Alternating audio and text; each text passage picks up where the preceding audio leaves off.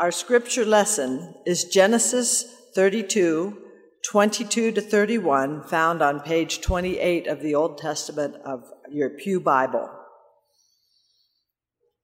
The same night he got up and took his 2 wives, his 2 maids, and his 11 children, and crossed the ford of Jabbok. He took them and sent them across the stream, and likewise everything that he had. Jacob was left alone, and a man wrestled with him until daybreak. When the man saw that he did not prevail against Jacob, he struck him on the hip socket. And Jacob's hip was put out of joint as he wrestled with him. Then he said, "Let me go, for the day is breaking." But Jacob said, "I will not let you go unless you bless me." So he said to him, "What is your name?" And he said, "Jacob." Then the man said, "You shall no longer be called Jacob, but Israel, for you have striven with God and with humans and have prevailed." Then Jacob asked him, "Please tell me your name." But he said, "Why is it that you ask my name?" And there he blessed him. So Jacob called the place Peniel, saying, "For I have seen God face to face, and yet my life is preserved." The sun rose up upon him as he passed Penuel, limping because of his hip. Listen to the voice of the Spirit speaking to the church. Good morning. It is good to be back with you. I've been out for a couple of Sundays, in case you didn't notice, but I noticed and I missed you all while I was gone, so it's good to be back and back in the pulpit. Would you pray with me? May the words of my mouth, O God, and the meditations of all our hearts be acceptable in your sight, O God, our rock and our Redeemer. Amen. One of my favorite authors, Frederick Buechner, said this about sleep. Sleep is a surrender, a laying down of arms. In sleep, you are giving up being in charge of your life. You are putting yourself into the hands of the night. Let me read that again. Sleep is a surrender, a laying down of arms. In sleep, you are giving up being in charge of your life. You are putting yourself into the hands of the night. So who here hasn't found yourself awake in the night, besieged in a battle with warring thoughts and emotions? I had one of those nights recently. I went to bed undisturbed, so there was no particular reason. I woke up around 3 a.m. perseverating over a litany of quarrels I was having with myself. And I went round and round with, that woulda, coulda, shoulda, litany. It seems like the night invites wrestling with anxiety or fear or guilt or unresolved relationships. Who hasn't, in the dark of night, reckoned with regrets about words uttered or actions taken? Now, is it just me, or are there others who haven't learned that it's never a good idea to start an argument with your beloved right before bedtime? 33 years of marriage, and my poor husband. In the darkness, all the unresolved issues become shadows on the wall 100 times their actual size in the light of day. So today's story is about Jacob and his particular wrestling match in the dark of night. Now, the Hebrew verb to wrestle is used only one time in the Bible, only one time, and it's in this scene. And there's a triple play on the word. So the verb for wrestle is abak, or yabak. That's YBK. The noun Jacob is Yaakov, Y-K-B, and the river Jabbok is Y-B-K. So you can see that the writer is playing, right? Hebrew is really clever that way. And so the river Jabbok can be translated the wrestle river. So there's no doubt that this story is about struggle. So let's back up a moment and recap Jacob's story, just like they do on Downton Abbey, right? Previously in Genesis, the name Jacob is derived from the Hebrew word for heel, that's H-E-E-L, and has the connotation of supplanting or cheating. And his name encompasses the truth of who he was and who he turned out to be. Jacob turned out to be a supplanter or a cheater and a liar. Jacob grabbed what he thought was rightly his. He grabbed his twin brother Esau's heel at their birth. He also grabbed Esau's birthright through trickery. And when Esau discovered that Jacob cheated him out of his birthright, he threatened to kill his twin. Now, Esau in the text is described, I love this, is described as a rugged boy who liked to hunt, an outdoorsy kind of guy. Okay, that's my language, but an outdoorsy kind of guy. And Jacob is described as a quiet child, a calculating child who liked his mother and sheep. Again, my words, but they're fair. Now, the boy's mother, Rebekah, helped her favorite son to escape for his life.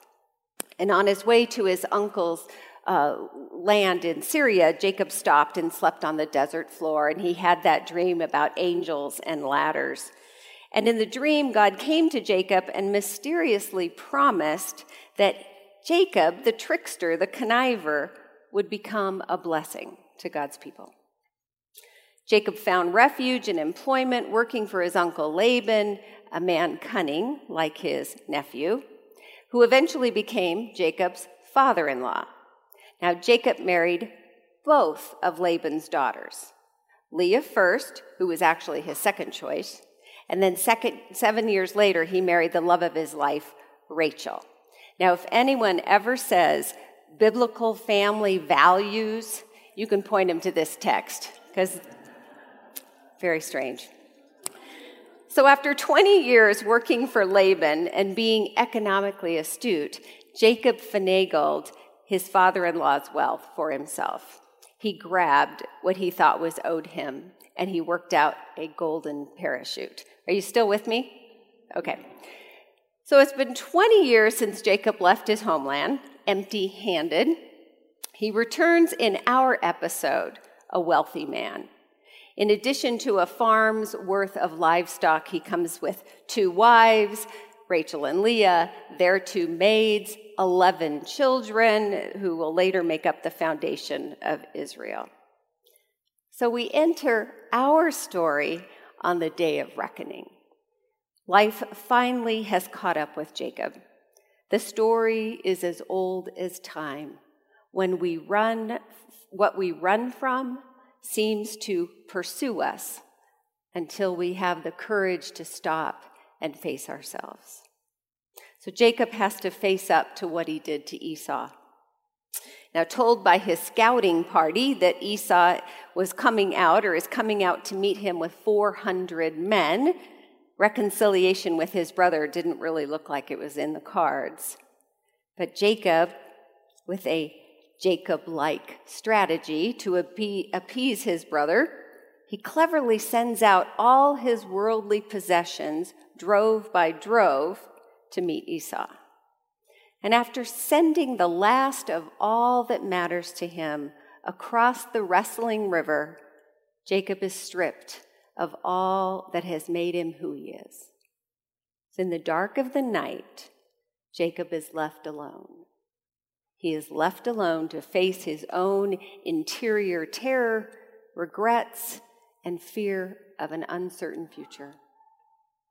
So a mysterious opponent, an unknown man, comes unannounced upon Jacob. Is the wrestling partner a man or an angel or God or his conscience personified? The narrator seems to leave his identity intentionally opaque. The story's lack of clarity kind of allows us for interpretation and many meanings. What the text is crystal clear about, though, is the dynamic between these two wrestlers, this dynamic connection between them. Jacob engages in the most important struggle of his life. And the struggle ensues all night, and it's not really clear who will emerge as the winner. And Jacob gets his hip at a joint, but he hangs on for a blessing. And he wants to know the name of the wrestler, the unnamed one. He wants to name the unnamed one. But instead of learning his opponent's name, he answers the man's question, "What is your name?" And Jacob says, "Jacob." And the opponent says, "You will no longer be the cunning one." The man pronounces, "You are now Israel, and the one who strives with God and prevails will be the future of the nation." So Jacob receives the blessing, a new name, a new identity, a new purpose to his life. Now, if you are a person who grapples with your faith, if you feel you have more doubt than belief, if you have more resistance than trust, Jacob's wrestling match is a story for you. Paul Tillich, the 20th century theologian, proposed that the opposite of faith is not doubt. The opposite of faith is certainty. Our human impulse is to take life's complexities and want to make sense of them, rational sense with our minds, which actually causes us great anguish because they rarely make sense. We struggle to pin mystery to the ground and to get our arms around it. But the world says to us, give us easy answers. Give us absolutes. We demand certainty and clarity and control. Ambiguity is not in our culture's wheelhouse. The wise poet Rilke, he wrote, "Be patient toward all that is unsolved in your heart, and try to love the questions themselves." To live a life of faith is to love the questions, to circle mystery. And Jacob's story of wrestling with mystery should be our story. We all come to the banks of the wrestling river at different points in our lives. There can't be growth without struggle for us. There cannot be faith without struggle. And Jacob didn't back down from his opponent, and his opponent wasn't daunted by Jacob's confidence. It appears the match was a draw. Jacob limped away a different man with a wound and a blessing. And it's interesting that it is Jacob who reveals the identity of the man. Jacob said, "I have seen God face to face." God's grace is the soul of the struggle. So wrestling with God is what makes us the people of God. We ask questions, we make space for uncertainty, and we don't give up our faith without skin in the game. Now, Montview's beloved church tagline, which I think my colleague came up with. Yeah, okay, you did. Yes. It's a wonderful tagline: question, think, serve, and grow. And these describe who we've been and continue to be. And maybe more than ever, we have to stay true to being a community that values questioning and thinking and serving and growing in our love for God. These values are essential not only to our church's health, but to the health of society. There are so few places that you can be in where questioning is allowed. Next week, we're going to ask you to turn in your stewardship, your pledge cards. And I'm asking you that this year you consider your pledge to be a commitment for our church to be a safe space for all kinds of people, for all kinds of good questions. And together, we will deepen our knowledge and our love for God through Jesus Christ.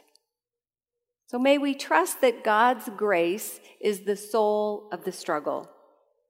And may we have enough humility to circle the mystery. And most importantly, may we always be ready to give thanks for God's great blessings.